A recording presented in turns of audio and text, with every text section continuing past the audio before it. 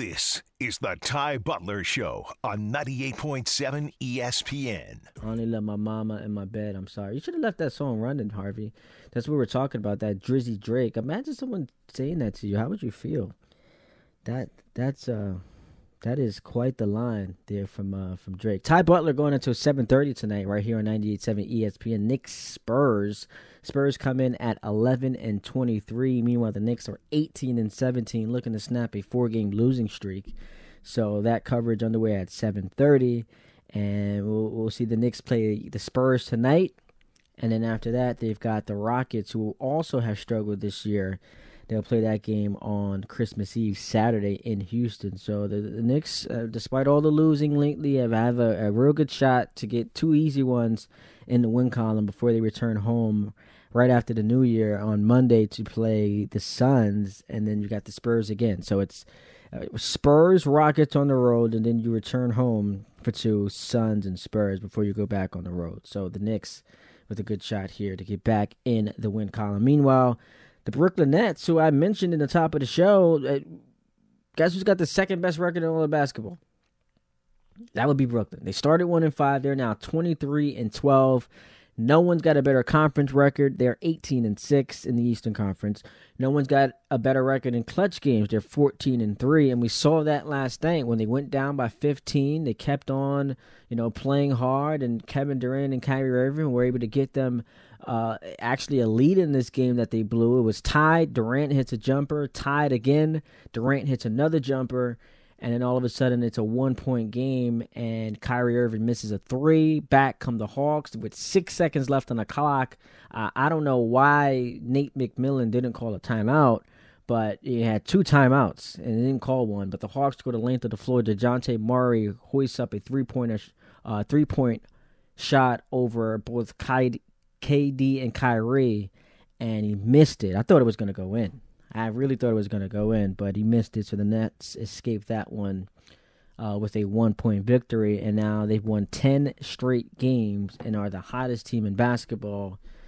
So they're becoming a contender. They're morphing into a contender, and led by Kevin Durant, who could possibly go from requesting a trade and being vilified for it by the masses to winning MVP, which would be quite the turnaround.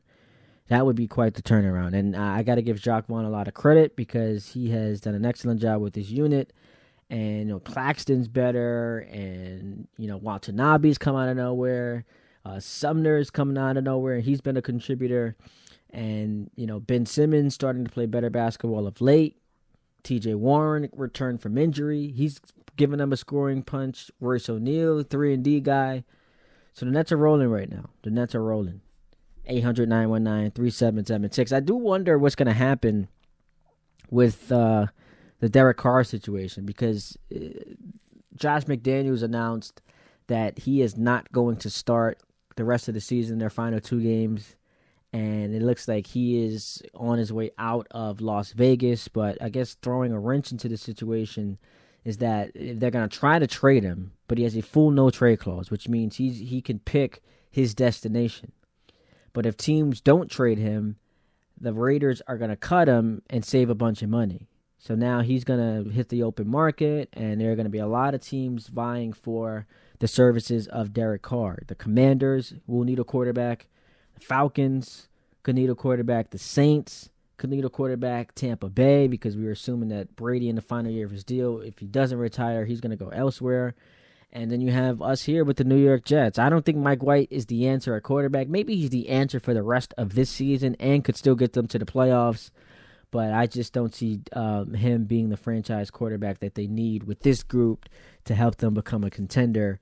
So, if Derek Carr is on the radar, I think that would be a direction that I love more than the Jimmy Garoppolo option. Garoppolo's always hurt, and he's just, to me, not it. He's just not it. So Derek Carr, that's someone I would entertain. I don't think the Ravens are letting Lamar Jackson go, but he's definitely my number one choice if he is on the market. And then actually my favorite quarterback in football is Aaron Rodgers, so we'll see how the season ends for the Packers, who could still make the playoffs if they get 2 wins to end the season against the Vikings and Lions, and the Commanders slip up and lose one of these games. So the Packers could still make the playoffs, and then we'll have to see what happens when they decide on Jordan Love versus Aaron Rodgers, because it looks like that decision is going to be made finally this offseason. I do got to point out something real quick before we get back to the phone calls at 800-919-3776. I mentioned that Malik Willis is going to be starting tonight for the Titans, but I stand corrected. It's actually going to be Josh Dobbs, so thank you to Jason pointing that out on Twitter. Appreciate you aiding with me with that correction. 800-919-3776. Back to the phone calls we go. Fred is in White Plains and wants to talk. What's up, Fred? What's up, Ty? Dope to hear more of you on here. Big fan. Thank you, bro. For sure. I had a Nets point. I know I agree we need a big. Like, I feel like that'll be the move that could really make us contend with anybody. Obviously, Collins or Turner would be the dopest of possible people available, but I was thinking Jackson Hayes, because they got a logjam over there with the Pelicans. He'd get more play time with us. They got Valanciunas, Hernan Gomez, and obviously Zion. But the guy, I feel bad, I don't know his name. The guy that answered the phone was like, I don't think that's going to happen. He sounded like a Nets fan. Props to him.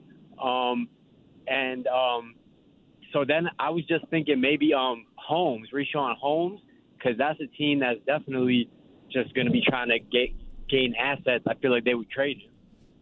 Yeah, I mean, I appreciate the call. I feel like Jackson Hayes would be a good fit for this mix. I don't think what was the other name that you mentioned? There's another name you mentioned. But yeah, Jackson Hayes would be perfect for this mix, for the Nets. I think that would be a really good option. It's just tough.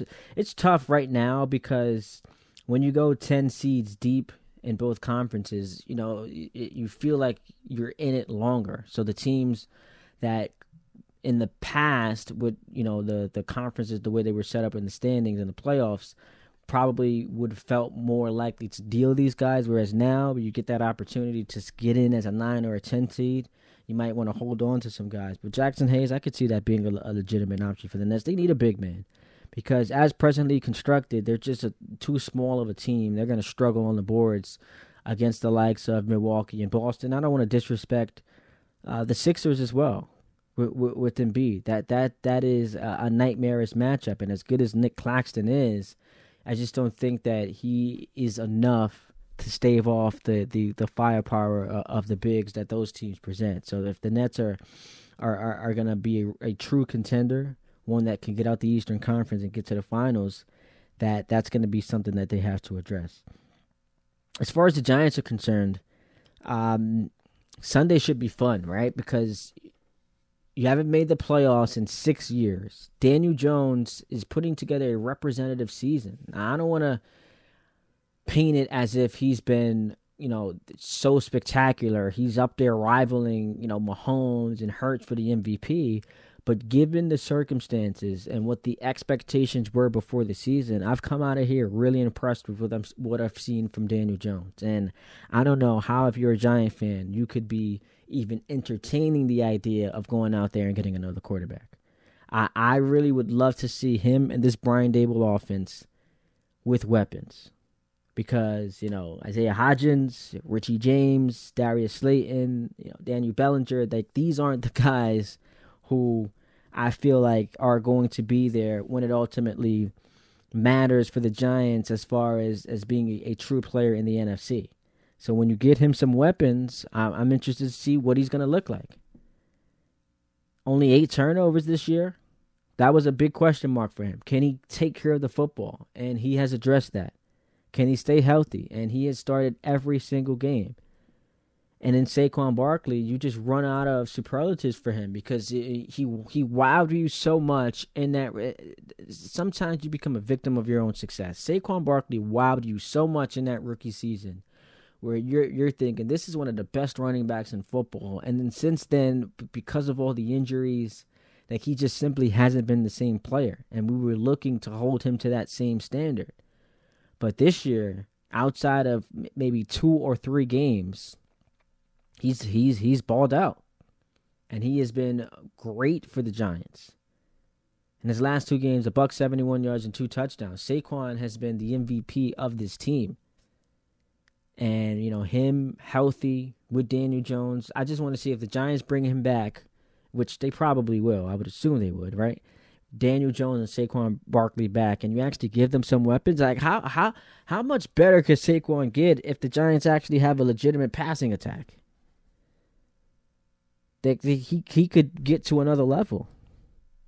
So if you're a Giant fan, you got to be excited. And I know it's the Colts, so it's a game that, on paper isn't the most fascinating of the slate, but it's a chance for you to get back to the playoffs. By the way, I came across this. So Week 17 only features one game on the schedule that involves two teams that are currently above 500, and that's Monday, where you get Bills-Bengals, which is a sexy game on Monday Night Football. I mean, that's a game right there. I guess Cincinnati still has an outside shot of getting the number 1 seed.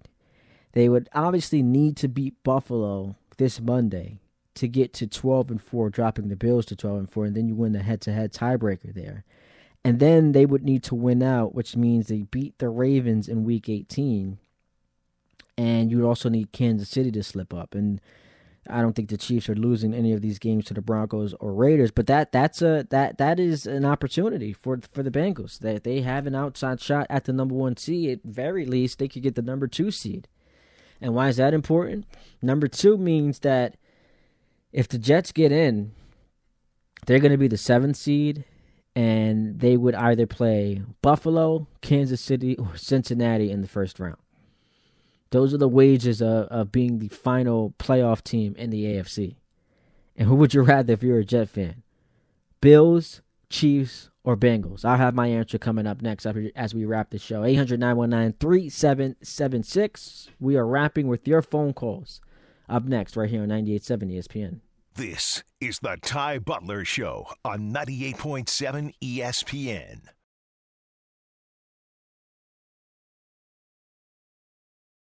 Cowboys Titans tonight in a game that, I mean, if you're watching it, it's only because you're either betting on it or you have someone on your fantasy team, because the Titans aren't playing anybody.